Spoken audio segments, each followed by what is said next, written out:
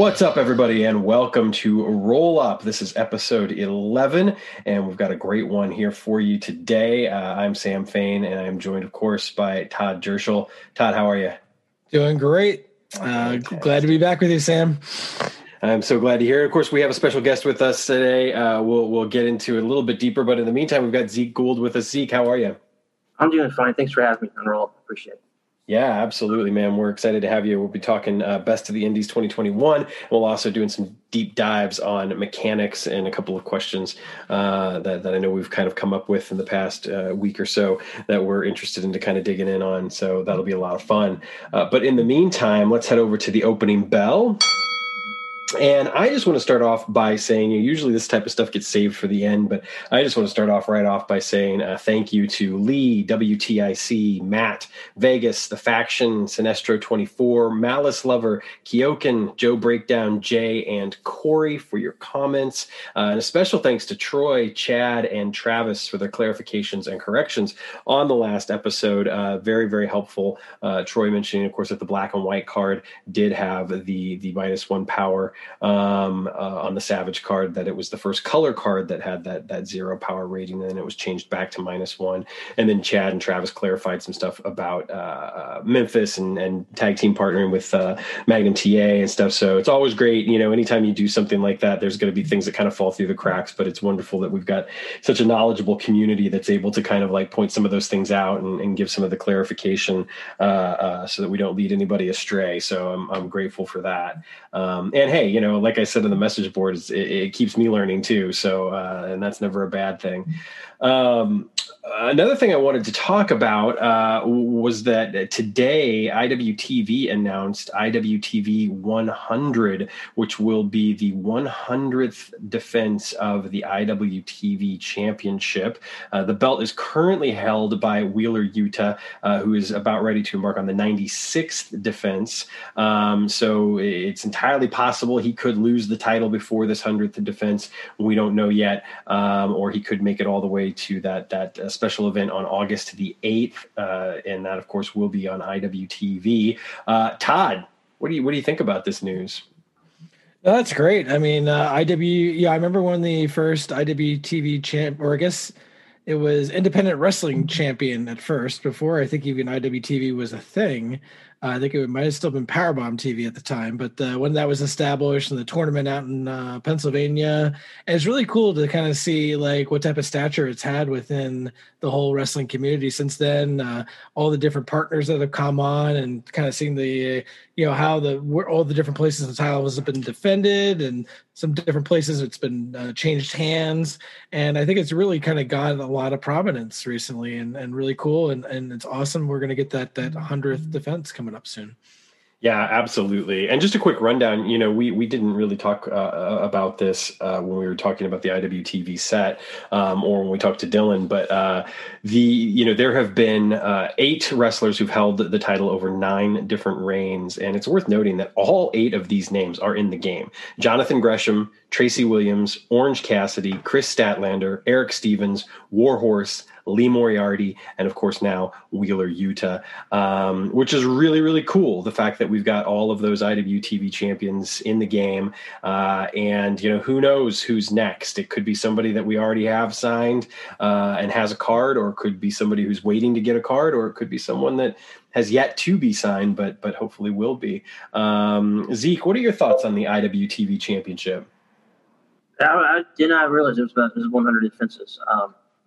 But one thing I was surprised about was Lee Moriarty's reign. I thought that went how quickly I thought it was going to go. He got built up through.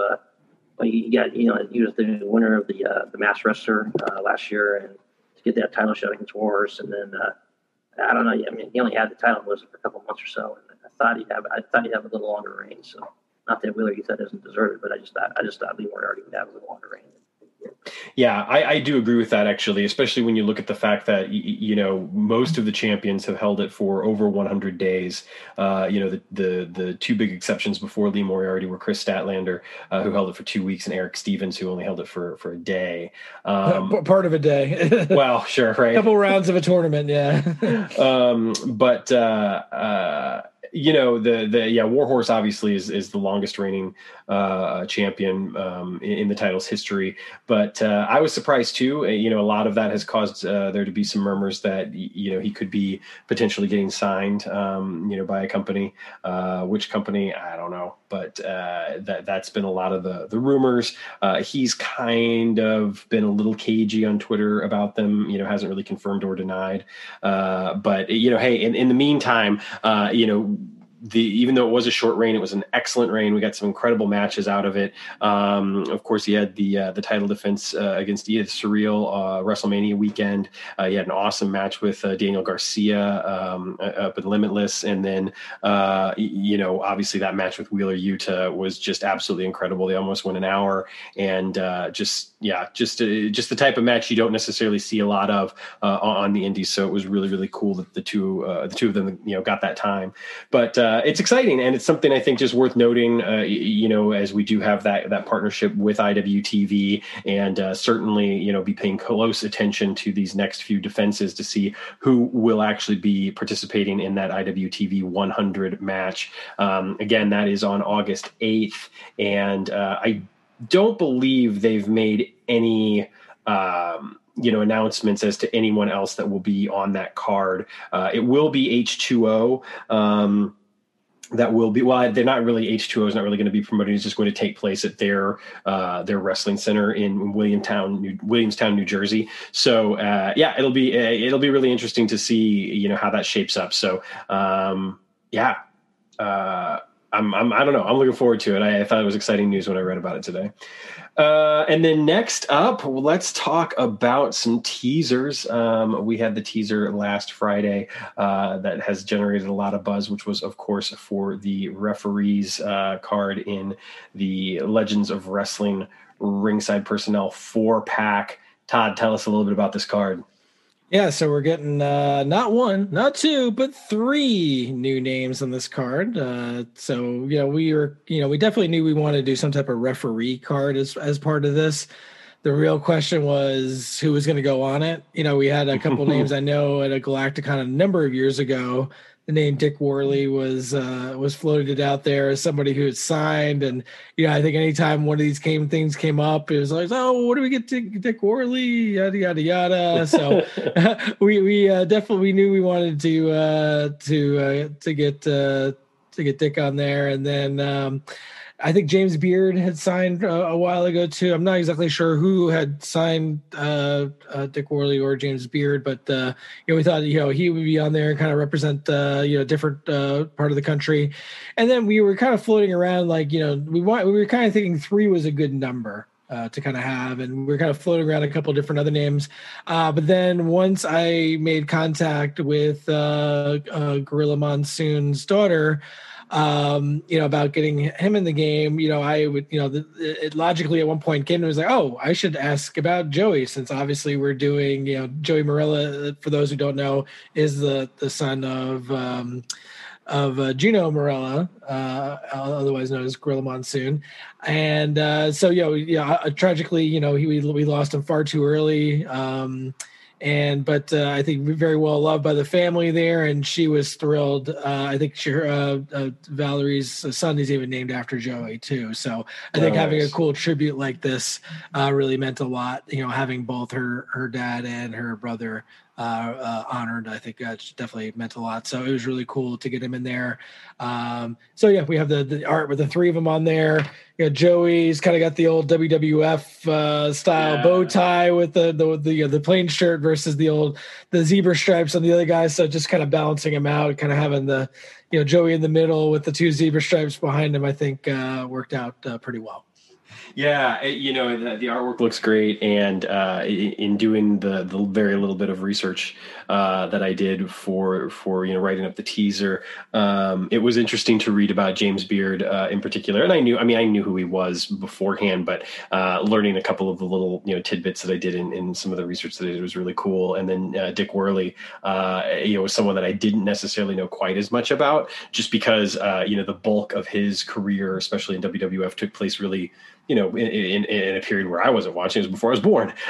So I didn't know as much about him. And reading about Dick Worley was pretty cool. And he's certainly a worthy addition to the game. And then, of course, everything you mentioned with Joey. I mean, yeah, I've said it 100 times and I'll just keep saying it. It's just a wonderful way to pay tribute to the talent that has obviously had an impact on professional wrestling and by way of that on the fans. And, Joey's somebody that was pretty recognizable to me. And I remember, hearing about when he had died and just, yeah, it's just a wonderful way to pay tribute to it. I'm so glad that, his sister, was able to do that for us and not only get Gorilla in the game, but get Joey in the game as well. So referee cards are always cool. I'm looking forward to seeing what got cooked up for the back of this card. And, the talk that you see on the boards is that people are really excited to use these cards. Even some people that have said things like, normally I don't use these type of cards or whatnot,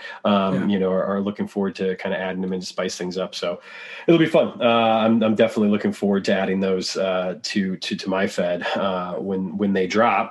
All three guys definitely have a different style to them, and I hope with what we did with the stats, we tried to do something a little different with everybody's stats. None of the three kind of have a mechanic that's exactly the same. It's all kind of adjusting how the style that they call. So James Beard a little bit more kind of loose. Dick Worley maybe a little bit more stringent, and Joey Marilla, I think kind of a younger referee, so maybe a couple of different things to kind of represent some of those. I think overall it works out pretty good, and I will say that if you're using the TV studio show card with Bobby Heenan and Gorilla Monsoon, it does incorporate in it the other three cards in the set, or actually that's awesome. Any other announcer, referee, and interviewer can be substituted in, but it does utilize all those cards as well. I thought that was a fun thing, something important to do, like when to use those in a logical way. That's very cool. Very, very cool. I've been given some tantalizing hints as to what that studio show card is going to be like, but I still have no idea what to expect for the back of it. So I'm really looking forward to seeing that. You might get a mysterious email after this recording.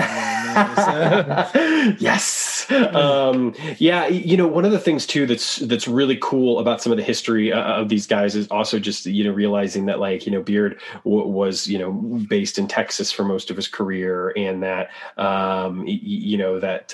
Dick Worley spent a lot of time in kind of the Northeast and Pennsylvania in particular. He didn't really follow or the WWF around, he didn't referee in Boston Gardens, for instance, but Philadelphia Spectrum was like his home, which is really cool. Dick Worley also had to have refereed in the AWA for a little while because he does have an AWA Remco figure. That's right. Yeah, I talk action figures once in a while on here too, but yeah, every once in a blue moon. I did know that because when I Googled him, that was one of the things that popped up, and I thought, oh, that's kind of cool. Probably more pictures of the Remco figure than actual reference, photos for me to use. I'm like, no, I can't do it on the figure. And then one of the cool tidbits about Joey, of course, is that he refereed the WrestleMania 3 main event between Andre and Hogan, and he also refereed one of my favorite main event matches in WWF history, which of course is the Bret Hart British Bulldog match from Wembley Stadium at SummerSlam in '92. Some esteemed talent to add to the game without a doubt, and pretty cool. Speaking of esteemed talent, FTR gets another big name, if you will, a rookie, someone that we've not seen before, as is put in his teaser, the rookie stud from Pegasus, and that of course is Stallion. Todd, what do you think of Stallion?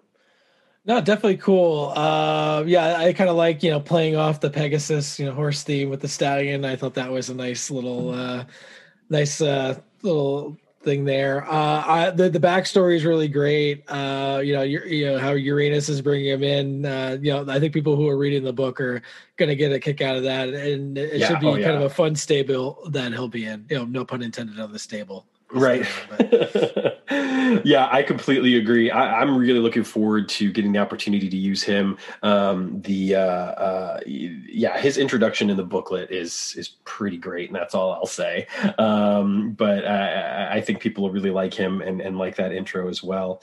And then we'll have Rob on next week to kind of break down. And before that, before everyone gets a chance to listen to next week's, you will get the FTR book, and hopefully cards will be in some people's hands, at least, maybe not everybody by that point. But do you think that by the time the next week's episode drops, that online will be available? Yeah, online will definitely be up then. Well, there you go.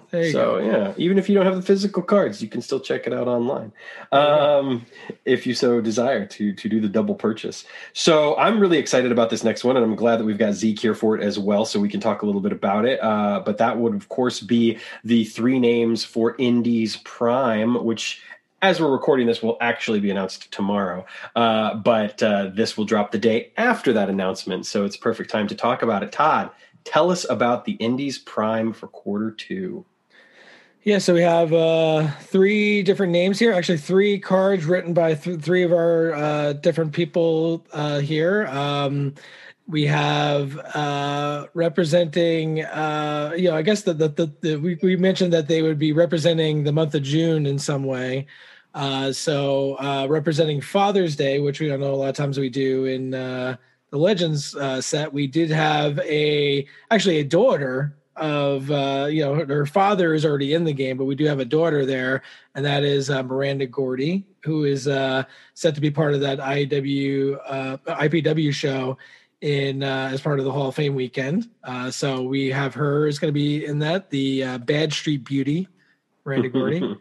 And then no better person to represent Father's Day than Dan the Dad, which is, a great character out of the Midwest there. If you haven't checked him out, I know he's definitely on Black Label and some other ones out there. Really great character. He kind of plays, an old dad, and a lot of his mannerisms and different things is definitely a lot of fun. And then, June is also Pride Month, so wanted to have someone representing that as well. And kind of also in tandem with our partners at IWTV, who is releasing a new documentary, the Life of documentary, is Edith Surreal.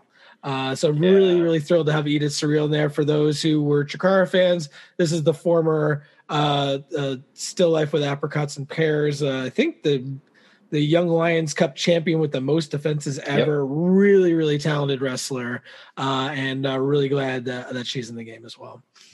Yeah, I'm absolutely thrilled for that one. It's funny because you and I talked about her name, months ago, and then of course, seeing her WrestleMania weekend and the events that she wrestled at, and just being really, really blown away by the work that she was doing in the match with Lee Moriarty, and then also seeing her Russian death match with Masha Slamovich from Camp Leapfrog, which is funny because it aired after the fact, but it actually was taped back in December or January, but it didn't air until May, or until late March. She's incredible, just a wonderful talent, and I'm really looking forward to her episode of The Life of, which I believe airs June 6th, I want to say. June 6th or 7th, something like that. I know it's the first week of June. Basically, but just an incredible talent, incredible technical wrestler, and I really enjoy what she's done. And she's also the first winner of the Cassandro Cup, which Dylan Hales mentioned when he was on the show, and that was the thing that actually earned her the title shot against Lee Moriarty for the IWTV Championship. Right. Unfortunately, she did suffer a concussion recently, so she has taken she's taking a little bit of time off just because she was suffering from the after effects of that. But she'll definitely be back. She's just doing the right thing and healing up as opposed to trying to push herself or anything like that. So great representation for Pride Month as well. Again, I think her the Life of episode will talk a lot about her transitioning, and I think will be eye-opening for a lot of people that aren't necessarily familiar with a lot of what goes into that. And the fact that she's decided to be so open about it and present herself on that episode in that light, I think is going to be really empowering and make the episode, quite frankly, a little bit special, even beyond just being about a wrestler, which is really cool. And thus far, I mean, the episodes, yes, obviously they have something to do with wrestling in them, but like a very good professional wrestler, I took so much more from that than just, I'm watching, kind of a day in the life of a wrestler. I'm getting to know his family a little bit, see him as a family man, see him as a teacher, and that sort of stuff. Unfortunately, he also suffered an injury recently, broke his ankle in 2 places during the Super 8, which sucks because he was on his way to maybe repeating. He said he wasn't. He said that the other guy was actually going to win, but that's besides the point. Anyway, hopefully it's not a Sports Illustrated type curse here with the life of Docs. Yeah, right. But anyway, super cool to have Miranda Gordy in the game. Obviously her dad's already in the game, but getting her represented is super cool. And then of course Dan the Dad, another great name to add. It's funny because he does have kind of a comedy gimmick, and yet at the same time, he can wrestle. He had a match recently in Black Label with Ethan Page that was really good that I saw. So three great names for sure. Zeke, what did you think of these 3 names? I thought they were good. I suggested Dan the Dad for June. I got him signed at the Collective, and he had earlier in the show I had signed Jake Something, and then I went back out to the origin, and Dan the Dad was with Jake Something. And I talked to Dan about it, and I told him that Jake had just signed up, a couple hours early, and he was like, "Oh wow, well, Jake signs up, then I have to sign up for it." So yeah, I thought it was a good fit to put him in June. Although I got kind of scared when I wasn't scared, but I got kind of worried when I heard some news like 4 days later. There's a COVID outbreak at the Collective that I was at, and the first guy. Man. First guy I was at mentioned was Dan the Dad has tested positive for COVID-19, and I had been talking to him for a little while without his mask, not a whole lot, but long enough to have got it. And then EC Mac got it. I'd been around EC Mac, and then so it was a little worrisome after coming back a few days later after that. But I got rapid tested; it was fine. But yeah, I think all 3 are great additions for I obviously, like I said, I completely agree. And, I will say that it was an incredible, privilege to be able to do the stats for Edith Surreal. That's something that, obviously I had never done before. And to get the opportunity to do that, other than homemade stuff, obviously. It was a really cool opportunity, and I enjoyed that aspect of it as well, which is something that we'll talk a little bit more about here in just a minute. But before we get to our behind the curtain with Best of the Indies 2021, I did want to talk. Todd, I wanted you to talk about, rather, the Legends Prime card. We, of course, already know about Ranger Ross. That was the first name announced. And then the Scotty Riggs card, which became the Promoter's Vote card. But there's one more card that we will have, of course, for Legends Prime. And this is going to be some news right here. This is not dropped yet. A little preview for tomorrow there. So the last Legends Prime card does fit in our Father's Day theme. It is a card that we did get before in black and white, and it is Bob Orton. Well, I guess Bob Orton Sr., but really Bob Orton. Right. Bringing him into the color game now as well. That's awesome. Yeah, great addition. I know that there are people that uses black and white card, and then of course the folks that don't really use black and white now have the opportunity to add him to the to their ranks with this color card. And the art, I think the art looks great. I like this art. This is one of those instances where I definitely prefer the new art to the old art. Sometimes it's one of those things where it's just sort of like, oh, I like the old art, but the new art's good too. This is definitely a case where I honestly prefer the new art for sure. So super cool to have him. And then, of course, you wanted to also talk about some really interesting news, some great news that will directly affect Q3 Prime releases. So why don't you give us the skinny on that? Yeah, so we're trying to, obviously Q1 was very, tied into the IWTV theme. We wanted to do something around that. Quarter two, we definitely wanted to, incorporate some of the happenings in June there. But quarter three was like, all right, we kind of have a little bit of flexibility in that. So decided to, rather than Zeke and I completely coming up with the cards to release in Q3, that we'd put the put the decision back on the community. But we're not going to do polls, which we've done in the past. Not to say we won't do a poll later this year. Very possibly might. But we want to do something a little bit different with the 3 cards that we're going to release in Q3. So at Galacticon, we are going to have 2 different Indies tournaments for the, I've talked about it once before, but just to kind of talk about it again, we'll be doing, there'll be on the Saturday, there'll be 3 tournaments in person and 3 tournaments online, 1 each for Indies, Champions of the Galaxy, and Legends. So the Indies tournament winners, both in person in Pennsylvania, as well as the online winner, both of those winners will get to choose a card that will go into Indies Prime in Q3. So there could be a new character. It could be a remake of somebody. It's really kind of, up to that person within limits. Obviously we got to make sure we have, permission to do that person. But yeah, I think, we have a couple unsigned name, unreleased names and whatnot. And then for the last spot, once we kind of figure out who those, 2 winners are there, for the last spot, we're going to do right at the end of July, we're going to have another tournament episode. And we'll have a couple of different promoters on there, as well as Zeke and Sam, myself, and Mike as well. And we will have a tournament there on the podcast to determine who the 3rd card in Promoter Prime will be. That's awesome.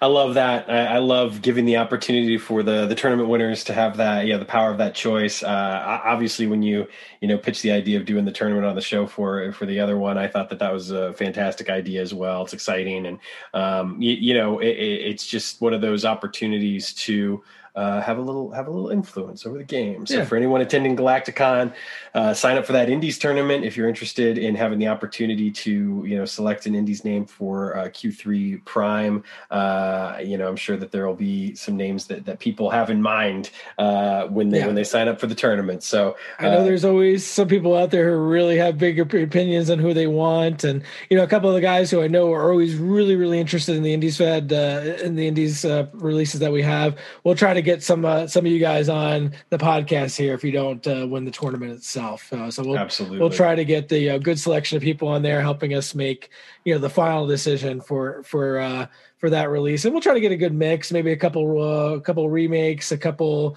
women, a couple of other guys from various different promotions, maybe even a national name that we never got a chance to release before they kind of went on TV. It's very possible.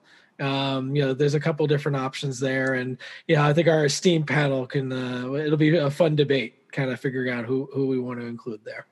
I love it. And also it's a wonderful way to kind of give some teases for, potential cards in the future. Because as we've talked about before, oftentimes, if a name doesn't necessarily get chosen this time around, it doesn't mean that they're not going to get a card. Eventually it'll probably happen. It's just not necessarily going to happen, in that particular spot. So, make sure, obviously, if you can attend Galacticon, sign up for that tournament for your opportunity. If you can't attend Galacticon, hit us up on the message boards, shoot one of us a message or something. And like Todd said, we'll see if we can't include you on that episode to take part in the tournament, which should be a lot of fun.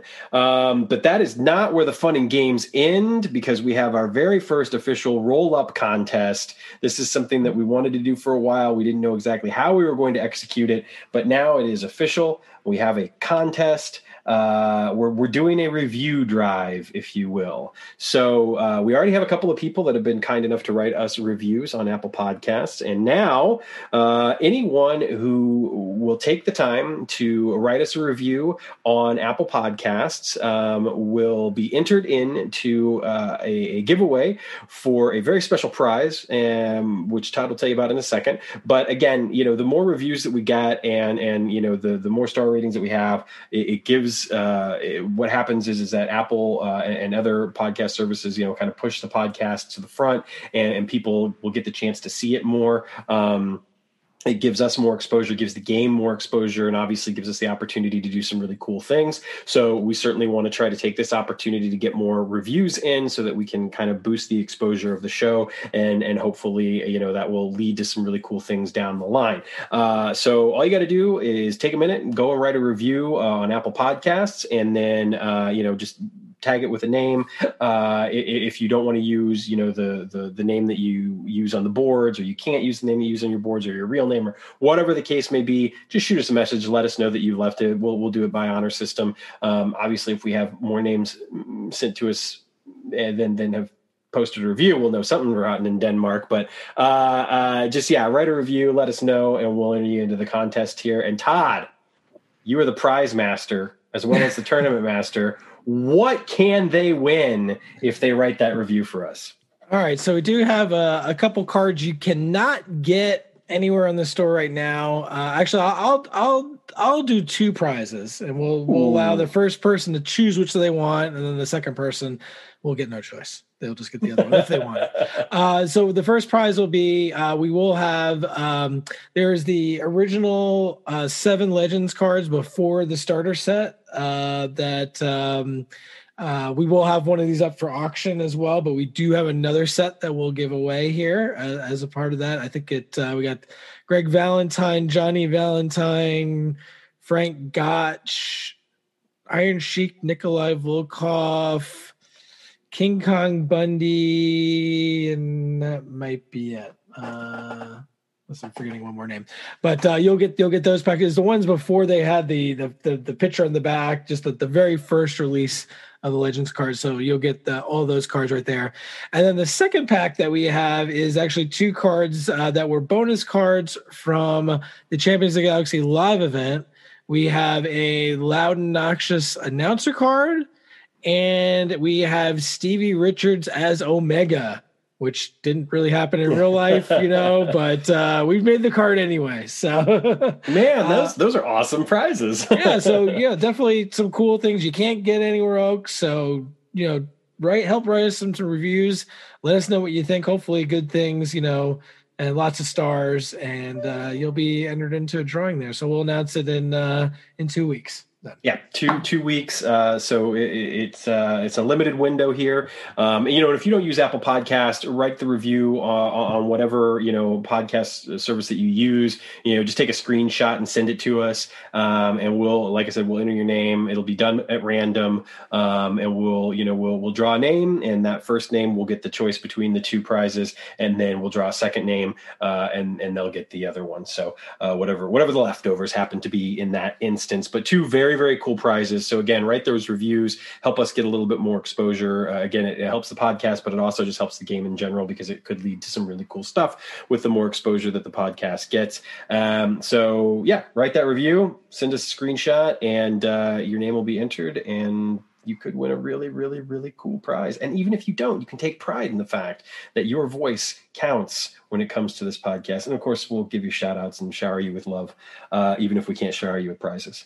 So that's it. We had a very long opening bell, but we had a lot to get through. So now it is time to move into the main event, if you will. We've got some behind the curtain action, indie spotlight, if you will, with none other than Zeke Gould. So let's move right on to that. Zeke, thank you so much for joining us tonight. Really looking forward to this. Let's just start off with talking about Best of the Indies 2021. We don't necessarily want to go too in depth on each name just yet. But that said, we'll kind of briefly go through the names and give us your thoughts on them. And then we'll get into some discussions about some particulars. But let's go ahead and start with Chris Masters. Okay, well, Masters. Yeah, he's well, that one thing about Masters, and well, first of all, I guess if we're going to talk about Masters, I should say um, uh, thank you to the editing team for being patient with me this past weekend. I was kind of there's a mechanic on his car, the Master Lock Challenge, and I was so hoping that we were able to find a way to get that to fit on there. And we were, thanks to Todd, he reformatted, he reworded it so it was able to fit. Sometimes when I write these mechanics, I get a little too wordy, and this was one of the cases. But it was, this is one of my favorite mechanics I've written, and we were able to get it to fit on the card. So thanks to editing, with this past weekend with Mike and Todd and Chad and Corey and Rob and Tim, and for working with me on this. I hope they didn't get too frustrated with me, but that's one of my favorite things about the Masters card is the Master Lock Challenge. I hope people like it. Well, Masters has been signed for 3 years, and wow, and he almost 3 years coming up on Labor Day weekend. It's going to be 3 years, and since he's now back in the kind of the spotlight with the NWA and winning the national championship, I suggested maybe perhaps we could put him in the game, and Todd said that we could do that. So that I thought there was a good timing to put him in. He did replace somebody that I think people will like as well when the other guy gets announced at some point. But I think with the timing and so forth, with Masters and the name value, I think it was a good choice to put him in. I mean, if 5 or 6 years ago, probably he would have been in Legends by now because it was a different, and you got like that, like Claudio or Brian Daniels and John Moxley all got him, but right. But nowadays it takes a little bit longer. So I thought this was a good time to get him in there. So yeah, hopefully people like the card.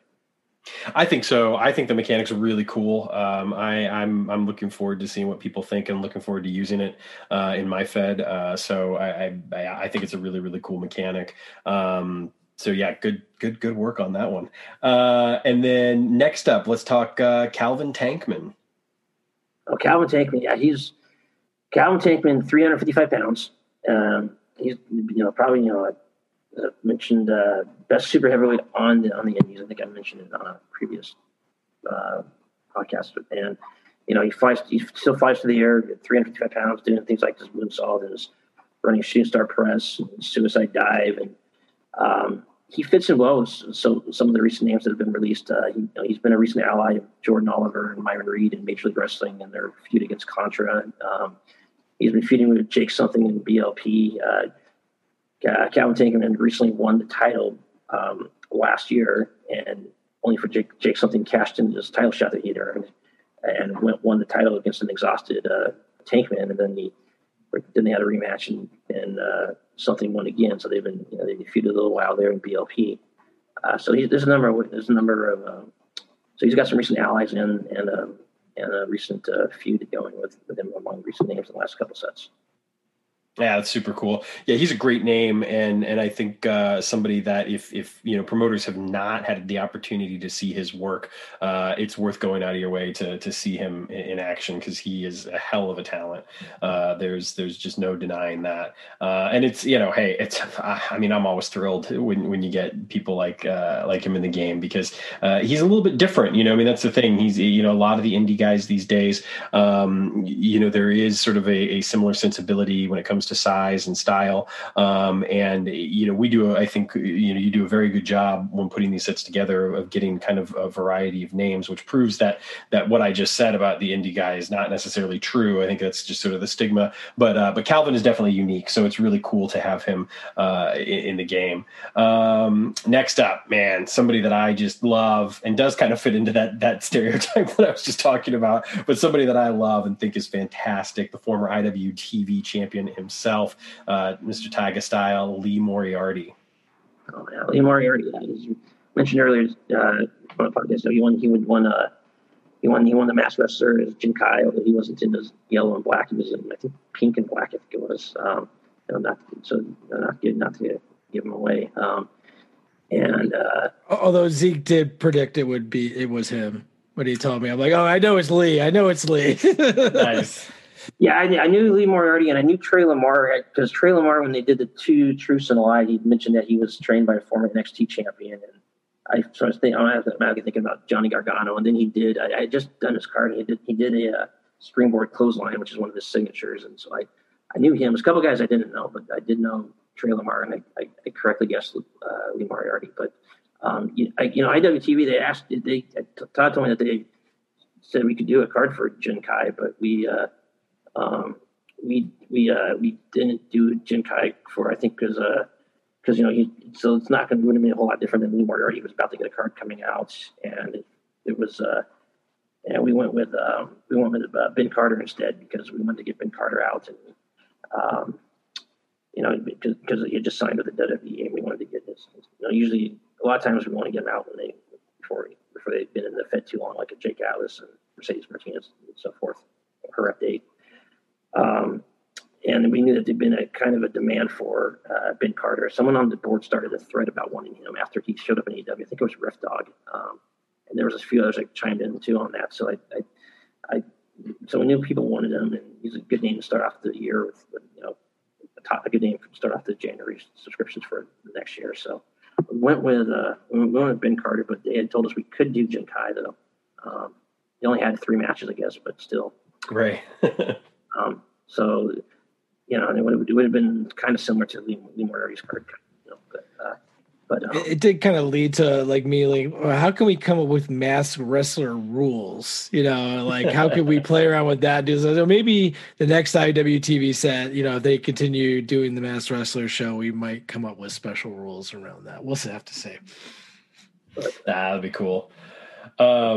Yeah, I think the Lee Moriarty card looks great. The art, it looks great, and it's going to be a card that people enjoy. And I think that when it comes to some of the masked wrestler stuff, a Jin Kai card would be cool, but at the same time, like you said, it wouldn't be that different, if really different at all, from the Lee Moriarty card. So it would be easy enough to just have it in the mind's eye if it's not necessarily present on the card.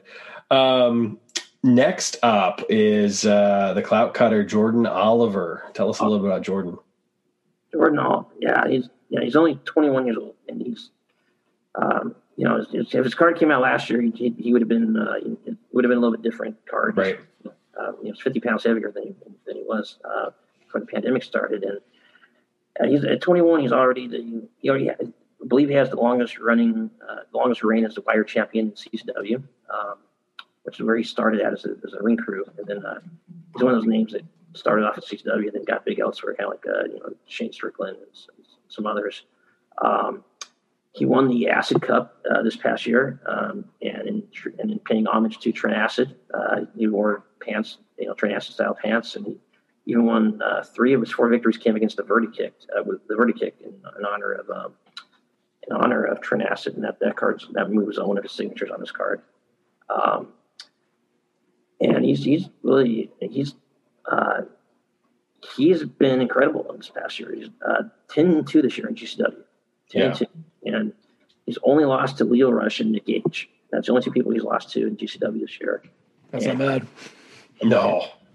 And then right prior to the year starting, that doesn't even include his recent victory over ECH on New Year's at Atlantic City. And he won that 2-hour Ironman match against Tony Deppen, which was the longest match, I think. Well, he says it was the longest match since 1989. I don't know if that's correct or not, but I heard someone say it was the longest match since 1989. He's been great. I mean, he's only 21 years old, so I think he's got a bright future. Yeah, I couldn't agree more. He's somebody that's been a lot of fun to watch, and I haven't been always up to date on GCW stuff, but recently, I've gone back and watched a few of the recent shows, and I watched the show from last Saturday live, and so I think that he's fantastic, and just somebody that it's great to have him in the game, because he's the type of guy that I have a feeling a couple of years from now, we'll be talking about in a very different way, which will be awesome for him and for us. you see the GCW show in Las Vegas? I did, yeah. Okay. I got this shirt in Las Vegas with GCW. They did they sold this shirt just for Las Vegas. It was the Raider style GCW shirt. Nice. That's awesome. I got one for Pete Beck. He likes the Raiders. He's driving me to Baltimore after Galacticon, so to go to Ring of Honor. So I should have got one for him. I didn't know they were going to be there, and I don't know the size, I'm sorry. You can go on. I'm sorry. No worries, man. Because we had talked a little bit briefly about the fact that you're going to the show, and you'd been to the show the night before as well, and I as soon as I kind of saw the card, I was like, man, I really want to see this show. And I was excited about AJ Gray versus Nick Gage, which turned out to be a great match too. And now I'm blanking on his name, but the Leo Rush match, the kid that he wrestled. Starboy Charlie. Yeah, my God, that match was incredible. That match was incredible. He's a senior in the Bay Area. I think he's 18, a senior in the Bay Area this year.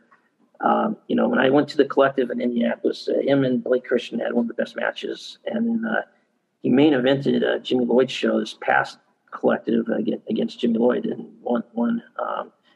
That's another guy who's got a very bright future, Starboy Charlie. Yeah, for sure. He's a name I certainly hope that we get to see a card for in the future because I think he's pretty incredible. And again, that match with Leo Rush was just out of this world. And the thing about it is that they both, were great, but at the same time, you just couldn't help but walk away from that match just realizing how much of a whiff like WWE took on Leo Rush, because he is absolutely incredible.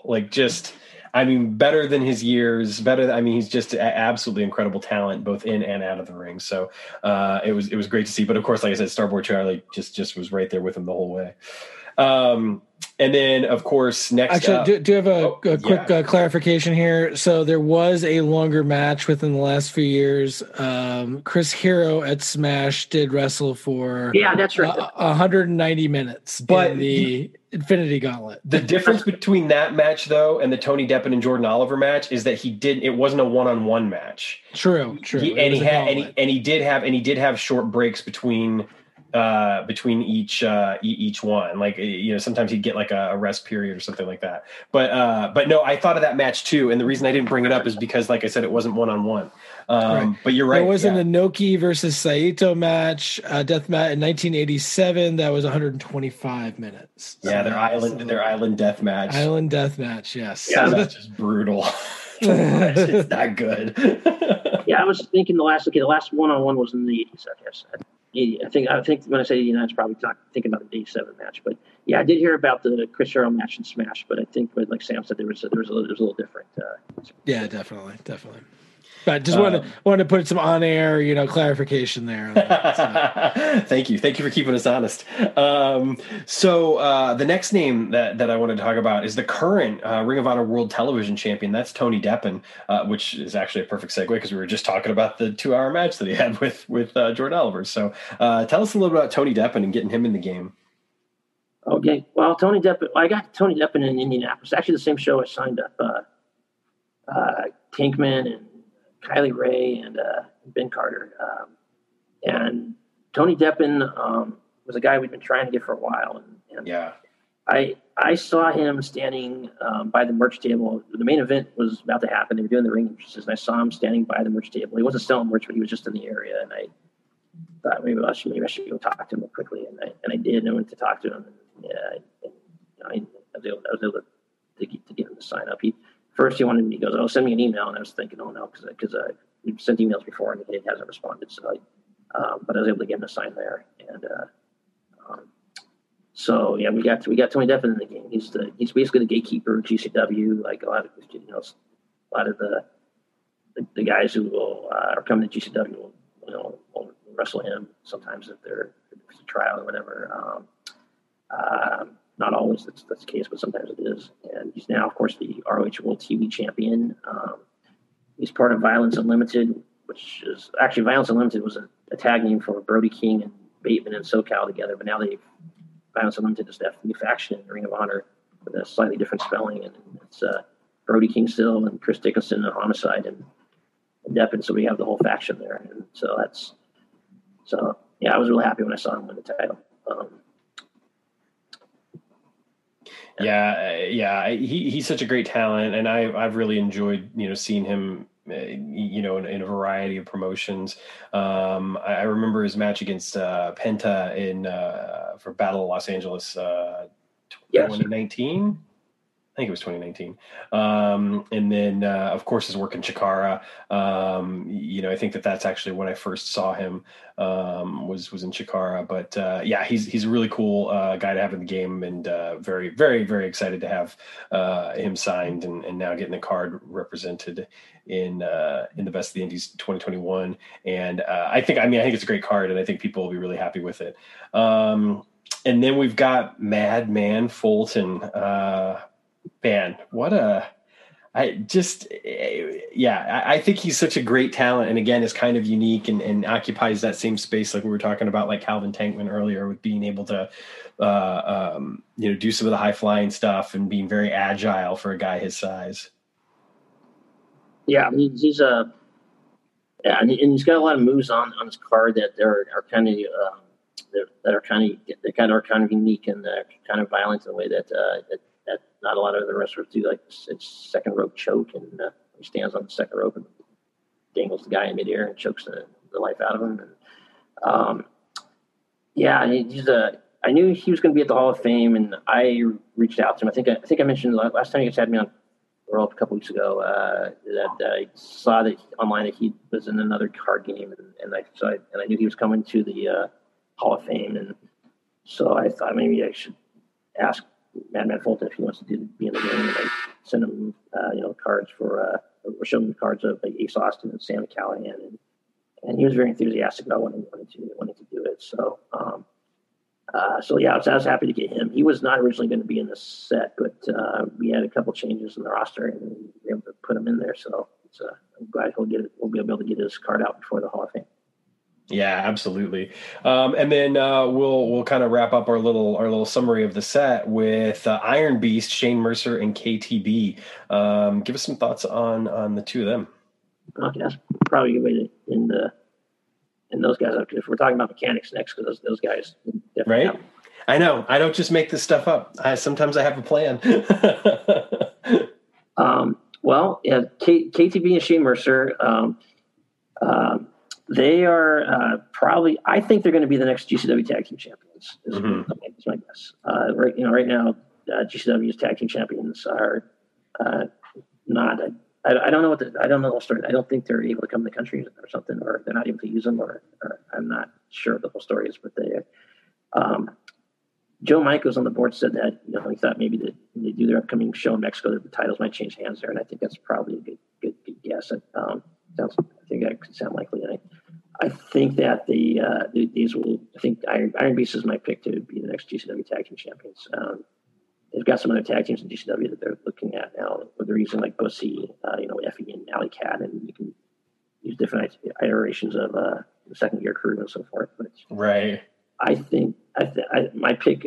My guess is they'll be the next tag team champions for GCW. And it's Mercer's about 30 pounds lighter than KTB, but he's actually a lot stronger than KTB. He's got a lot more muscle mass. He's a professional bodybuilder.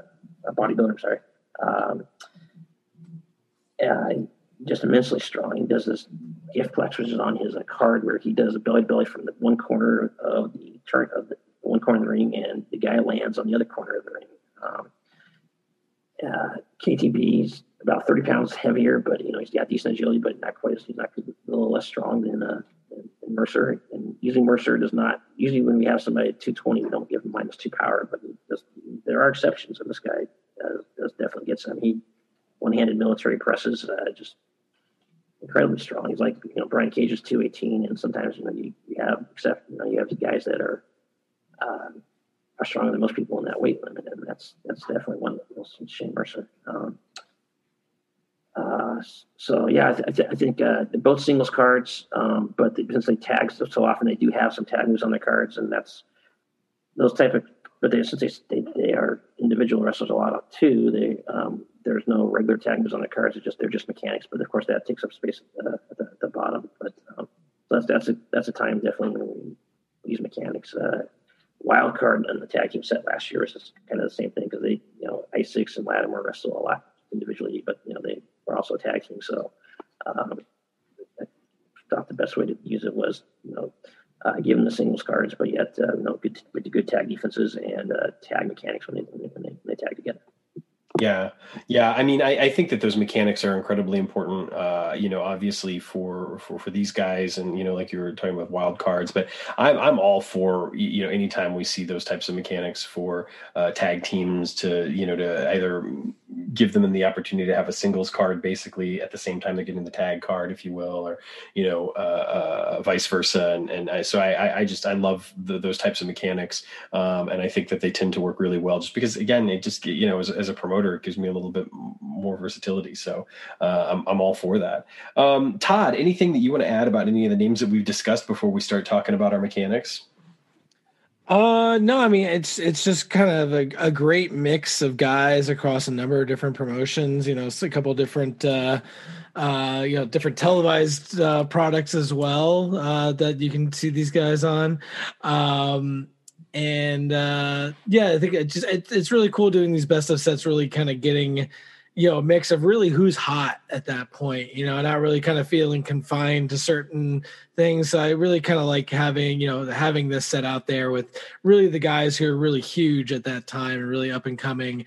A lot of these guys, when we did last year's set, I don't know how many of them would have maybe made it, but now they're like really the top of the game. I mean, the indie scene is always evolving so quickly, so it's really kind of cool to have these ones out there, be able to get these guys right as they're kind of hitting the top of the scene.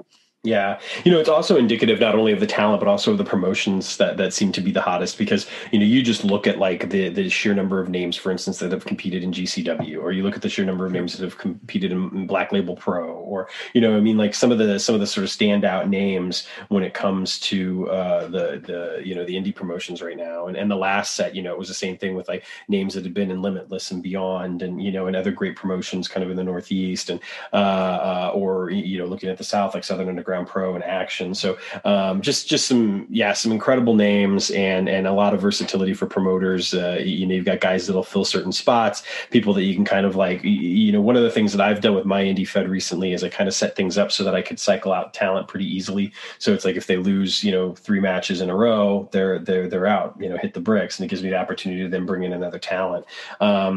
It has sucked a little bit because it means that I said goodbye to Tom Lawler far sooner than I wanted to. Wow. Yeah, he went on a little bit of a losing streak. You basically have the reverse Chikara, title shot rule there. That's pretty interesting. Yeah.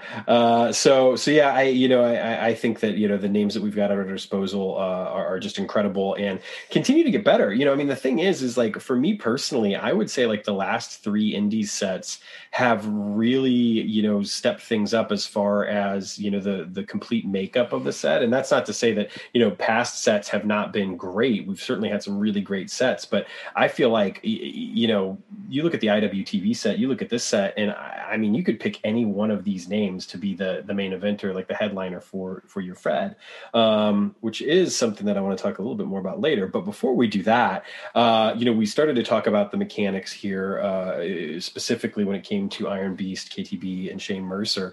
But I'm curious, for you, Zeke, when it comes to creating the cards, do you find yourself having to sometimes say no to mechanics just to kind of keep things simple, or are you, more likely to utilize a mechanic on a card if you think that it'll kind of open things up for the use of that card? Yeah, well, there's for me, there's a couple different times I think when mechanics come into play for sure. One time is when when wrestlers sometimes they have multiple finishers and you just can't put so many finishers on level 3 offense without right. So that happens. I mean, Calvin Tankman's got a. Plus, sometimes they have a finisher that doesn't use as frequently either, and so you don't want it occurring as often as you want the regular finisher. So that's another reason something to do too. Calvin Tankman's got the Tankman driver's finisher, but he's also got the GF driver, and that's on there as a mechanic. it's a 1 out of 6 just because it's one that he doesn't use as often. It's a little more powerful than Tankman Driver when he does use it, but I don't want it shouldn't be on the card as often as the Tankman Driver, so it should be a mechanic. The use is less common. So moves might be that they still use, but not as frequently. For sometimes card balance, sometimes sometimes you can put in tag moves for a guy that would otherwise be a single. Sometimes you're just watching a match and you get an idea that you want to, like Daniel Garcia for me. I was watching did his card last quarter for IWTV. I didn't really have anything planned for him in terms of mechanics, but then I saw that sometimes he would do some of his submission moves. He'd add the elbow strikes to it, and I got the idea that about making some of those occasionally and add one, and then he has his finisher where he does different variations of it. Sometimes he bridges it back, and since occasionally he even uses the elbow strike, so when 0 + 1 is a 2. So he can really fluctuate in terms of card strength. He's a guy. Daniel Garcia is a guy. He's the C4 champion, the first American to ever hold that title, I think. And he's definitely as good as he is right now. He's got his better days ahead of him. So he's the Limitless champion too right now. So I mean, he's a double title holder. Move over Kenny Omega. So he's got a great future ahead of him. And I wanted to kind of make it the idea that his card can be about where he should be at, but also you can with his mechanics he can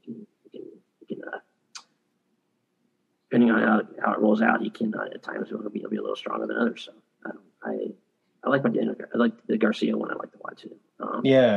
I agree. And, it's funny because in my experience using him, he ended up making it to the finals of my Indie Feds last tournament for the Outlaw Spirit title, and then had a great rematch, for the belt against Matthew Justice. And it's funny because, if you just give a cursory glance to the back of his card, I think you could absolutely, underestimate the quality of card that he has. And, so he is a guy that can perform at that high level. One of the things that Todd and I were talking off mic about a little earlier, and I want Todd's opinion on this as well, but there was a homemade system, a long time ago. I think I first read it over 20 years ago for a push system. Basically, like if you wanted to give a card a push, that there were ways that you could, improve that card so that they could have sort of, main event skills that might be better than what that card already had.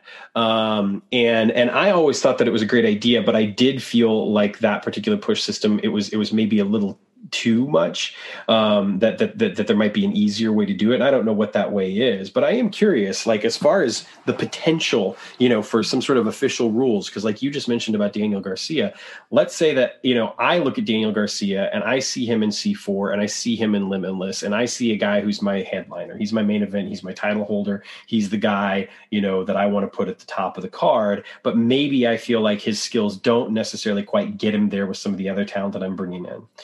So, we're talking mechanics. Let's just, let's spitball here a little bit.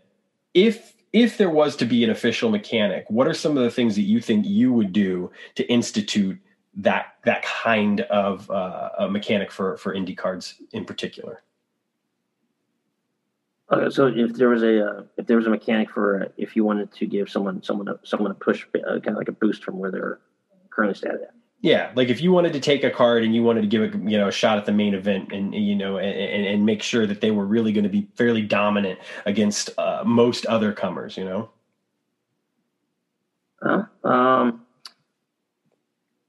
guess some you want to obviously adjust your stats a little bit for that, and I don't know the original push system that you're referring to. That was the thing.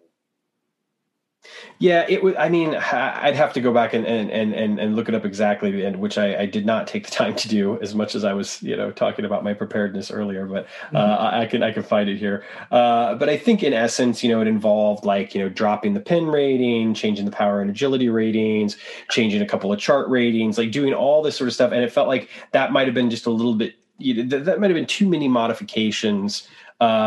To there was maybe a way to streamline it a little bit more in order to to do something like that. Maybe it was just as simple as re-rolling their pen, like doing like the the sort of the Champions Advantage rule or something. I don't know. I was just curious because I thought it might be kind of cool, especially when it comes to the indies, since we do have guys that get a card created and then sometimes they take off practically overnight. You think about like the instance for the Evolve sets, for instance. Matt Riddle is a great example. That first Matt Riddle card came out, and then it was almost obsolete within 6 months. And when we got the next Matt Riddle card, it was just sort of like, yeah, I mean, this is the guy he is. And so, same thing with Zack Sabre Jr. Zack Sabre Jr. is another great example. We got his first card and it was practically obsolete just because of where he went after that. So, the idea being that we don't always get the opportunity to have remakes because we want to make space for new talent. So let's say I've got a card that maybe I want to, and I know it's up to you, promoter, but I'm just, again, I'm just curious as if there was going to be an official rule for this.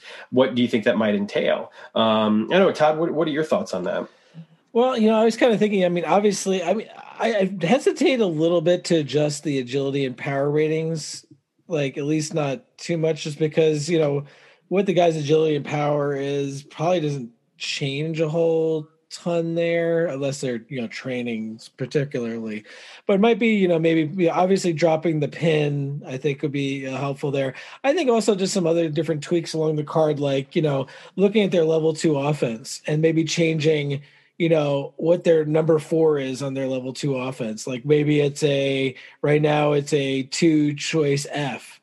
What about moving that to a 3-choice D? That's enough to kind of give a little bit of a boost. And maybe like a couple different things like that, where you're kind of maybe bumping up like a move on like a level 2 or a level 3, just a little bit. It might be enough to kind of give that guy just the edge they need to be more competitive.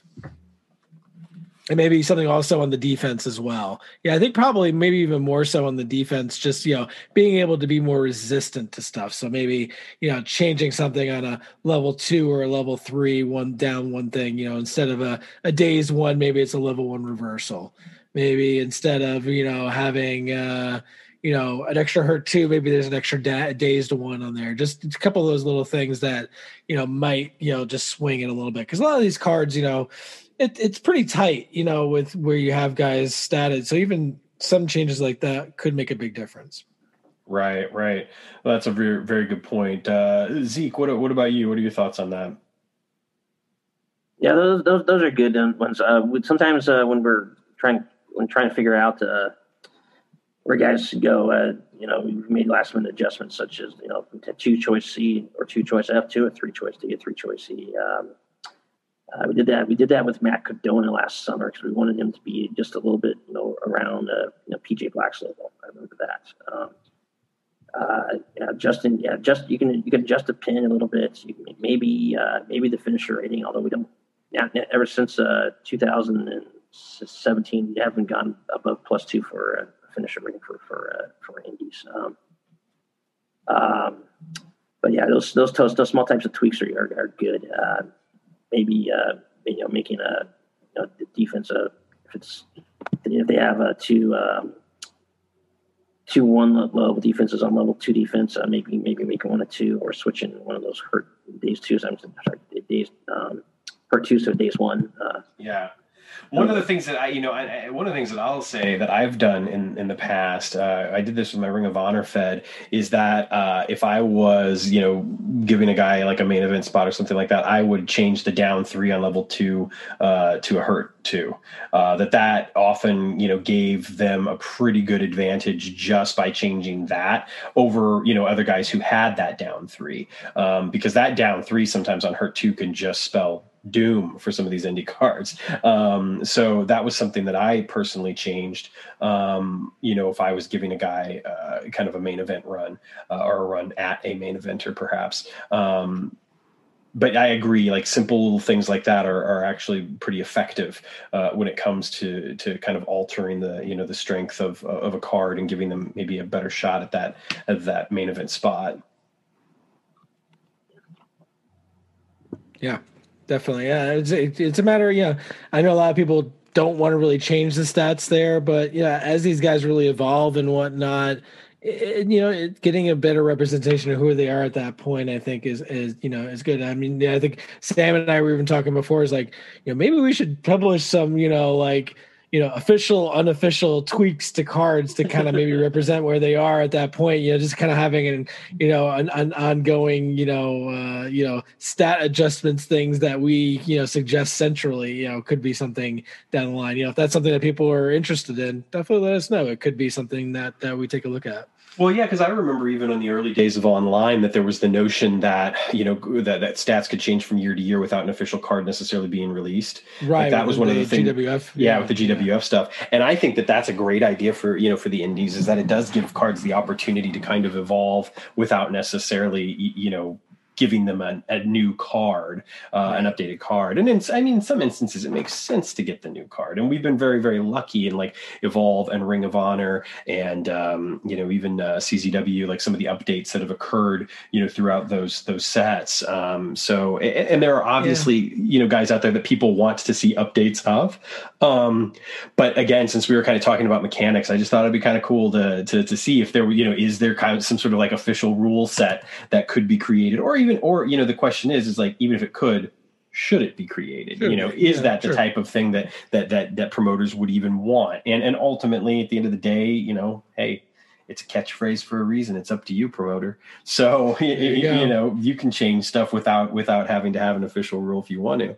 I know that Chad Olson, if I'm not mistaken, Chad Olson's got some type of chart where you can adjust the indie cards to make them a little more compatible with LW, with Legends Wrestling. I think he's, if I'm not mistaken, he has something like that. I could, now that I said that, I could be wrong, but I believe he does. So if you'd maybe ask Chad about how he does it, because I know Chad, I'm pretty sure Chad was the one that had some type of conversion chart for something. Yeah, I think you are right. I think I do remember hearing that. I know that he had for his Legends Fed that he was running on the boards a little, just recently, that he was using guys with like their real name and like their rookie year, and so he had like a formula or method that he was using to kind of downgrade their stats a little bit to represent them as at an earlier point in their career, which I thought was cool. It's it's always interesting when you hear stuff like that. Oh, I want to take a look under the hood. Show me what you're doing there. There's so many great promoter made rules out there or mechanics out there, and the push system that I was talking about was done by Baby Cindy. Unfortunately, the link is broken on the board, so I couldn't pull it up. I have it saved on one of my hard drives, but I just don't have it accessible to me right this second, because I saved a ton of that stuff back in the day, and I have a hard drive that's literally filled with like almost everything that was on the boards from 10-12 years ago or so.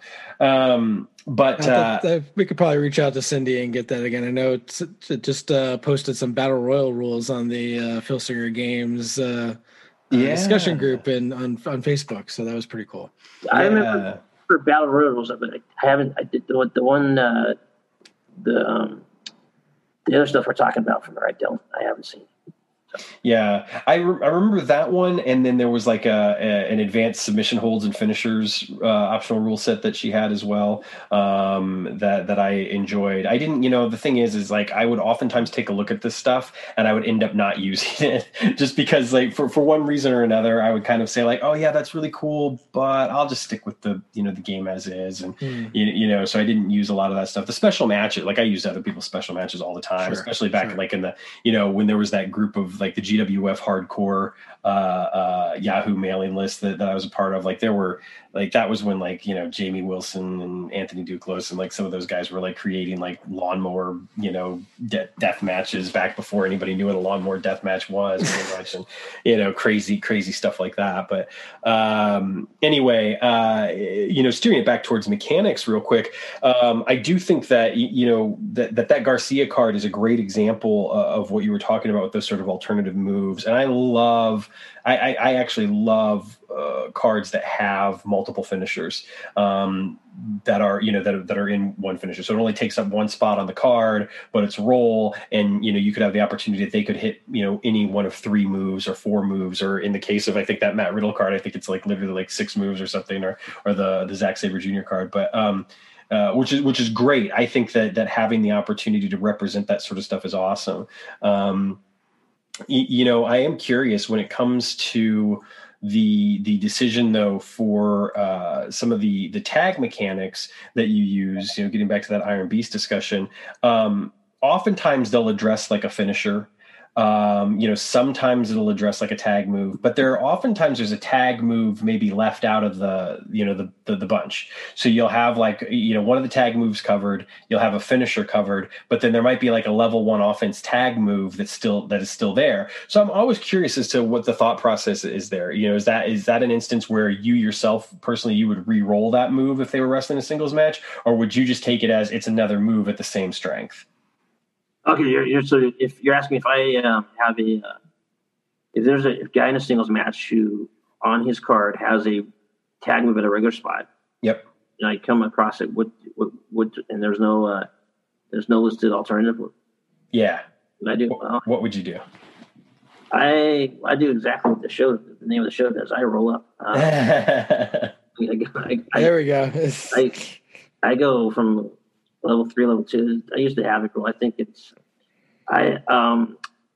just because if you're on level 3 offensive, and one of the reasons I like that rule so much is if you're on level 3 offense and you have a tag guy, and you can hear who it is. That's why, like for Mercer and Kiki, I didn't have regular tag on their card.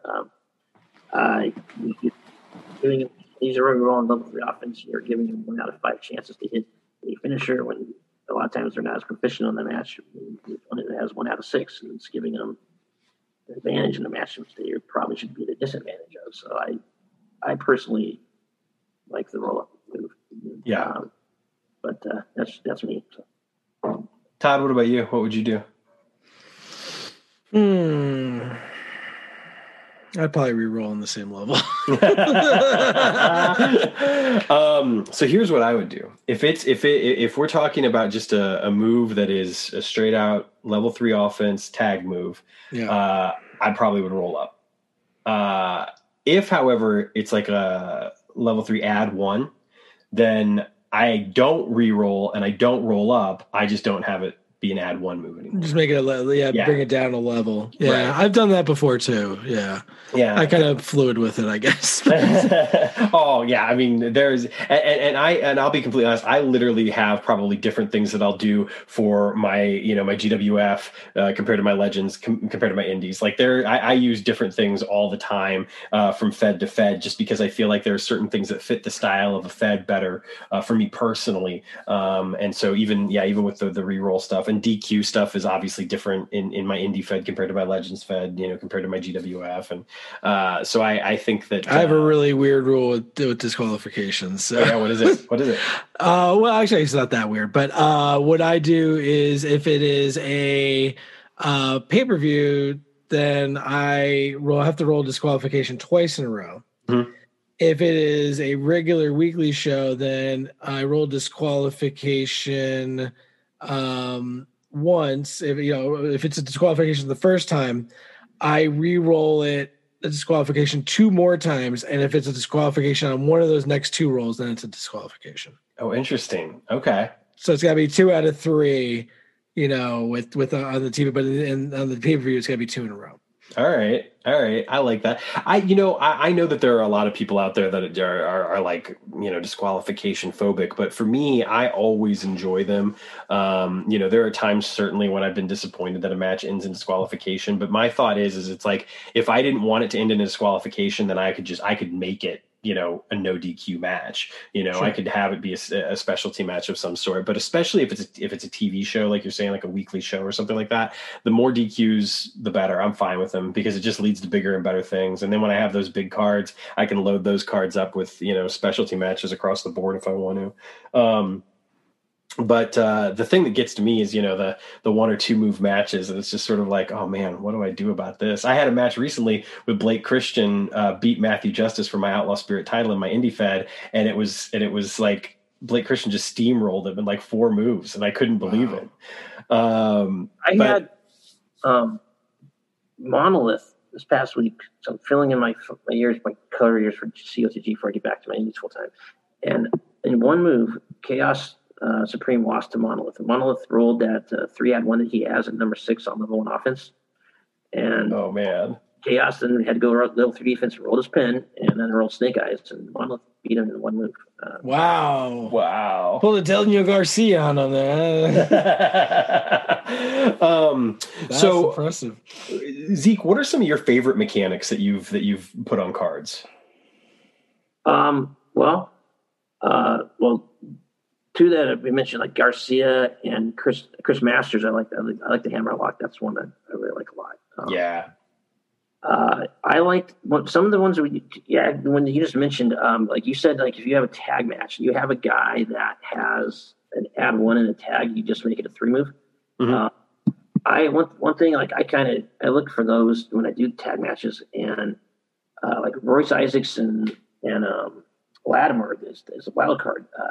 On Isaac's card, he's got the Hangman Neckbreaker, which is a 3, and then but I had his mechanic where for Latimer, it's he has the Hangman Neckbreaker, then and Latimer delivers the Elbow Drop, which is a 3-add-1, but it's on the card. It's just so I like to do things like that work where you can you have different options of how you want to you can make it a tag versus a non-tag, and that I like to do those where you have an alternative that makes sense for another move, but one that may not be something that should show up as often as the regular move. So a good substitution move, I think, is also works well for mechanics. I like when you can think of really good defensive mechanics that are unique, like Ace with his the deck of cards, and with his wand, with his magic, with his staff that from last year. I like those a lot too. When you are looking to make something, also mechanics that are unique that have never been done before, I think are all cool when they work as well. And then sometimes though it just makes sense to do a mechanic that is not unique and it's been done, but it just makes sense to have as a mechanic. Like the Tankman driver is his regular finisher, but he's got the GF driver, which is not used as often, but it's a little more powerful and uses occasionally. So it makes sense to make that a mechanic, even though it's not nothing really unique about it. Although there is a mechanic on Tankman that is a little different, but it's kind of similar to an LW card, but it applied to him as well. So yeah, I don't know. I guess there's different reasons to put a mechanic on a card. Sure. I got careful though because I write too much mechanics sometimes, but so I've got to keep it to around 40 words. And there's actually Todd told me there's actually a limit on characters because you can keep around 40 words, but some words are more than others. So you might keep write 45 words and it could be more than 40 words, so or 40 could be more than 45. So right. We did find 4 lines of whatever that width is. That's kind of our limit as to what we can do and make it legible. We don't want any. If anyone remembers the Necros and Sinful cards there from a couple sets ago in the GWF, that was a bit much. So we were trying to avoid that. Yeah. It's interesting too because I'll say that with Edith Surreal, there were I was really trying to figure out exactly how I wanted her card to work, and of course, moveset is something that you try to figure out. It's like, okay, I can put 18 moves basically. Well, not even really, because you got to incorporate, charts and stuff. So like, really you're getting about 15, 16 moves on a card. And when you look at that, it's like, okay, well, clearly this person does more than 15 moves in a match, but it's like, what are the moves that are going to, tell the best story about, what she does in the ring and, and best represent her and her skill set. And then, after I kind of figured that out, then I started thinking like, oh, well, she kind of does this sometimes. Oh, well, what about this? And I know that Todd and I had like this long discussion in particular because like if you watch her matches, especially anything that she's done in the last 6 months, the commentators always talk about like how lanky she is and her long limbs and how she's able to get out of submission holds. And I thought, wouldn't it be cool to incorporate some sort of like defensive mechanism whenever she's in a submission hold or something? And the more we thought about it, the more we talked about it, I was just sort of like, you know what? The truth of the matter is that's what the reversals are for. Like if she just gets a reversal, then that can help tell that story and the promoter can do whatever they want to do with it. Because it is tempting, it's tempting to kind of like add mechanics in. And she does actually have a mechanic on her card, but it's a fairly simple one. But like, I think it's tempting sometimes to add more mechanics because you want a wrestler to be designed a certain way, and especially if it's somebody that you have an affinity for, you're like, oh, how do I incorporate this? So are there ever times, Zeke, where you kind of just have to tell yourself no, like I want this, but no, I can't do it? Yeah, sometimes there are. It's because sometimes you can use sometimes. Like things like it might happen outside the ring. It's maybe that's why he has the A, because he's a good brawler and he uses, he handles himself outside the ring so well at times. He's Callahan. I almost put on, he does that. I should know that didn't make the card about that victory lap. He did, but there's been some things outside of the ring where I've thought about doing a mechanic for certain people, but instead it just went. He has the A already. You can only put down so much at the bottom of the card.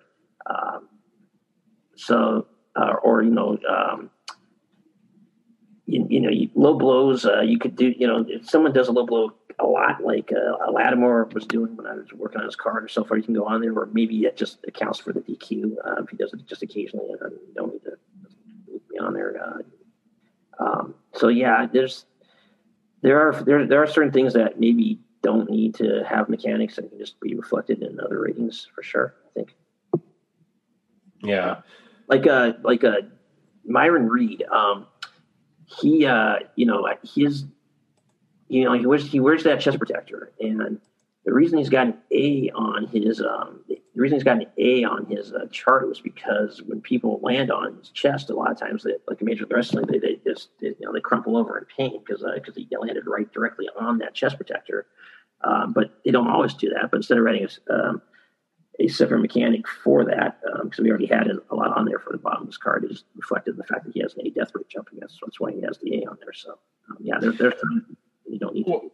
Well, right. I mean, and that's kind of that's the genius of the game, right? Is that there are things that exist without having to kind of create something new or think something new up that help to tell that story and give you the opportunity to kind of do that. And I think it's great, too, that you mentioned that. And one of the things that personally, especially because it's something that I've been working on lately, is like I would love to have the opportunity that like with these indie cards in particular, like to talk to you about stuff like that, because what you just said would have been really, really great to put in the booklet, for instance, and to kind of say like, there's not a mechanic. We're not describing a mechanic, but to say like, hey, this is something to keep in mind when, somebody goes for a death jump on Myron Reed or something, because I do think that things like that, or add a little bit of nuance to an already really creative and wonderful rule set that exists without necessarily having to create, like you say, those new mechanics.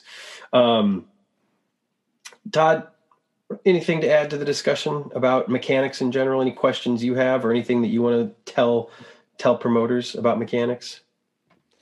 I always, it's always kind of fun, to have, some really cool, unique things, for guys incorporated there. I know it's always a balance of not utilizing it too much and kind of using it as a crutch to add things. There's a lot of cards that you can really just do straight up. Right. And I think, it's really like the challenge of kind of like, having that, but really putting the mechanic on there when you really kind of need something special. So it's always a tough balancing act, and I think there's some really cool things that people have come up with over the years. Again, I think the Master Lock one here, I think, is a really cool, unique one added into this one. I remember Mance Warner had a cool one a couple of years ago with with using the chair and stuff like that. That was something unique and different in there. So when it really makes sense, I think it's really cool, and it'll add something really make that card pop for that wrestler. And I like incorporating it where it makes sense. But again, it's a matter of just kind of doing it where we need it, and we try to make sure the rule of more than half the card should not have a mechanic on it. Unless there's something really unique about that set that is calling for it. But a standard indie set or regular legend set. I wouldn't expect most of the cards to have it. Yeah.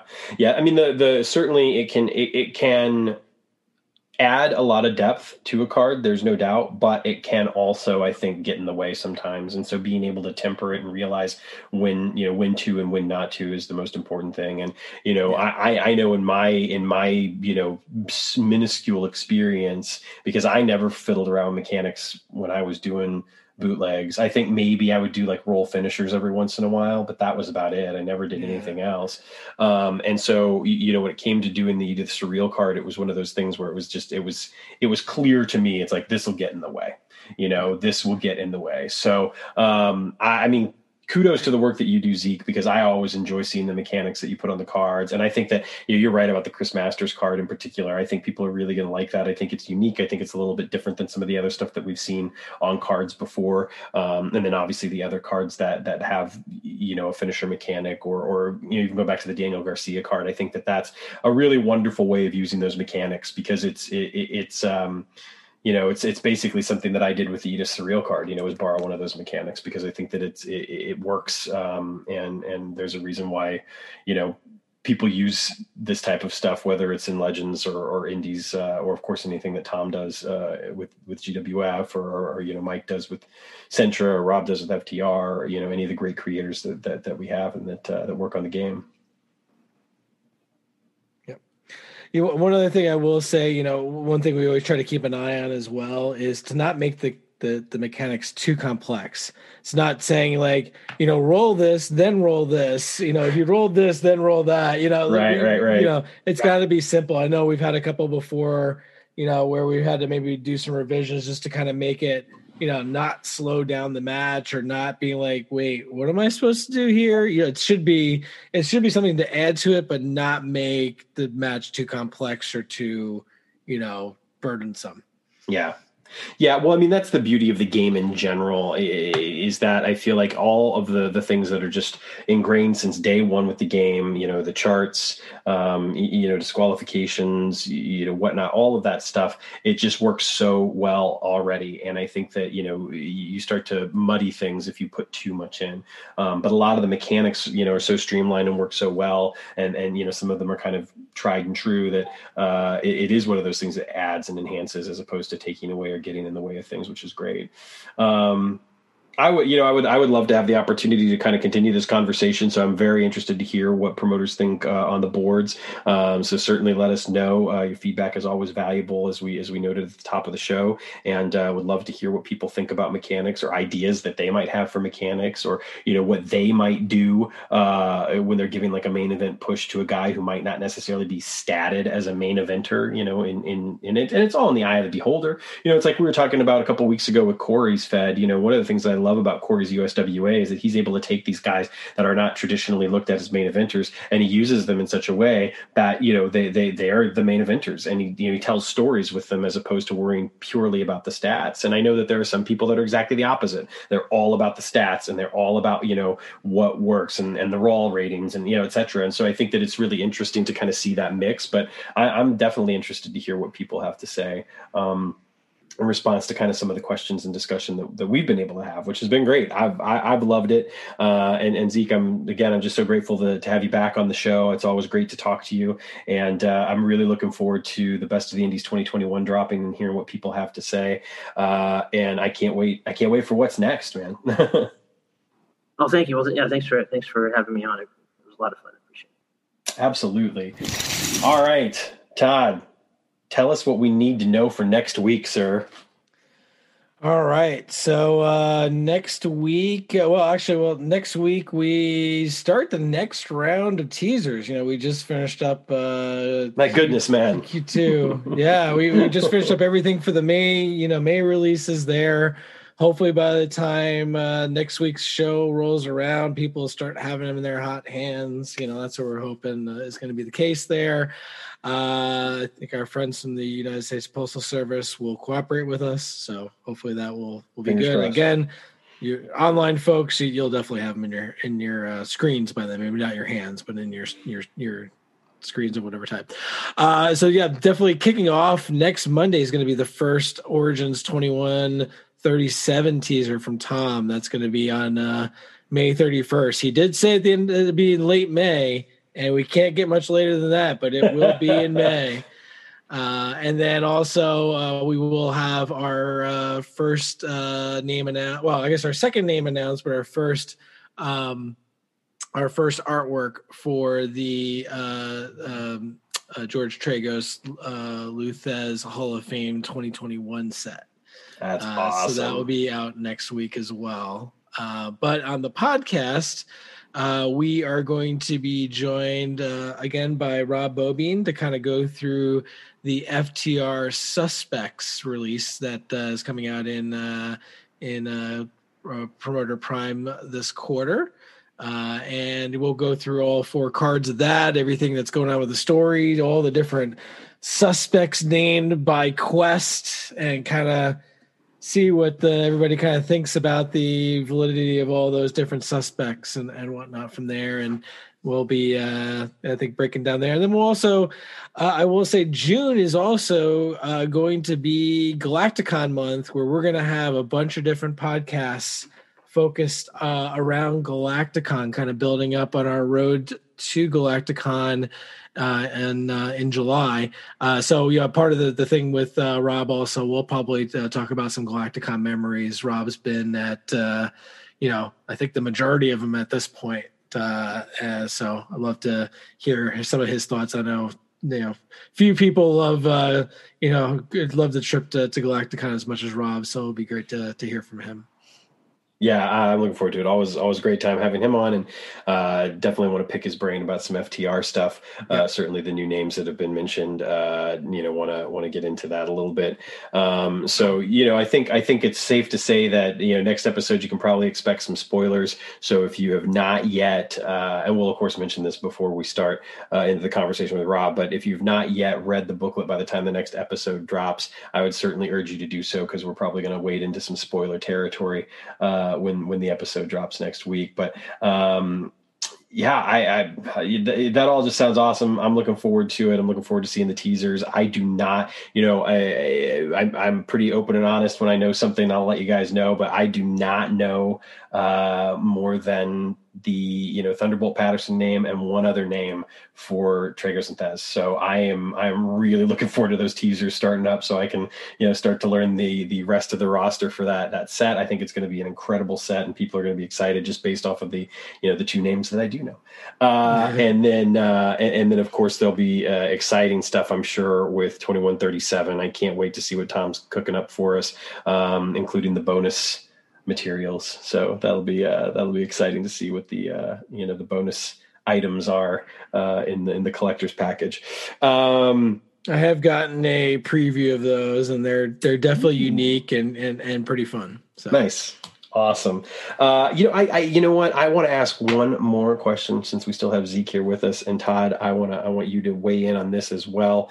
We don't often talk too much when it comes to speculation. We're not here to necessarily spoil names that have already been signed or whatever, but I do think that a question that would be really cool for Zeke to answer and for Todd to answer, I don't know if I can answer it because my brain's a little mushy right now and I don't know who I would pick, but I'm going to pose the question to the 2 of you anyway. So I want you guys to tell me, Zeke, you get to go first.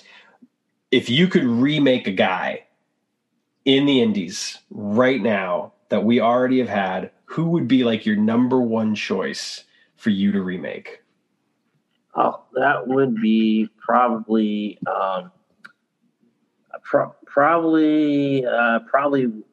they're very close. The top names would probably be Will Ospreay or Jay White. Darby Allin's right up there too. Those are. I don't know if I have them ranked, but I guess maybe Will Ospreay. But those other two are right behind them. For sure. Probably Ospreay. Nice. Todd, what about you? Well, I mean, he's no longer in the Indies now, but obviously that Eddie Kingston remake was one that I was hoping we would get a chance to do. I really think, doing something more with him, kind of bringing him up a level would be cool. Somebody on the Indies right now, like that we've done a card for, actually done 2 cards for, but now has a slightly different gimmick. I would love to have a very good professional wrestler card. Yeah, I think that would be a great one to kind of redo under his new persona there. So in the Indies right now, that would probably be my number one. Some other names to think of that. Well, of course, because he's no longer on the Indies, kind of like Darby Allin's no longer on the Indies, and Orange Cassidy. Although I do think that when PWG starts up again because of Excalibur, my guess is that we'll probably see some AEW stars on the shows. But totally. Yeah, that's a good choice. And I mean, it's clear that there are a number of people on that roster that can kind of do whatever they want to do. I mean, Eddie Kingston showed up in AIW. John Moxley shows up wherever the hell he wants. And Orange Cassidy showed up at an indie show recently. So he showed up at the drive-in theater in Pennsylvania this week. That was pretty neat. Yeah. So I totally agree, and I think a lot of promoters would agree with those names, and I think somebody like Kenny Omega would be great to see as well, and even a new Moxley would be awesome. But strictly speaking about indies names, a guy that I would really like to see get a card redone would be Dominic Garrini, just because I feel like he's grown so much since his Evolve card. And we've got that Kevin Koo card. I mean, God, you could probably remake both of those cards because they're, because of where they sit now compared to where they sit, when they were released. You can also balance out the tag offense a little bit too, because right now it's a pretty good first tag on Kevin. Yeah. Good point. Some other names, Drizzle Cookies, off the top of my head, some other names. Fred Yee, I think. Tracy Williams slightly a little bit. Flip Gordon with his mercenary look. He's got that upcoming title shot. So some of those guys, just thinking Ring of Honor, those are 3 guys I think could definitely probably get an upgrade. Sure. Definitely qualify for. Well, I think definitely we might see some of these names in that tournament at the end of July. I thought that might be the case.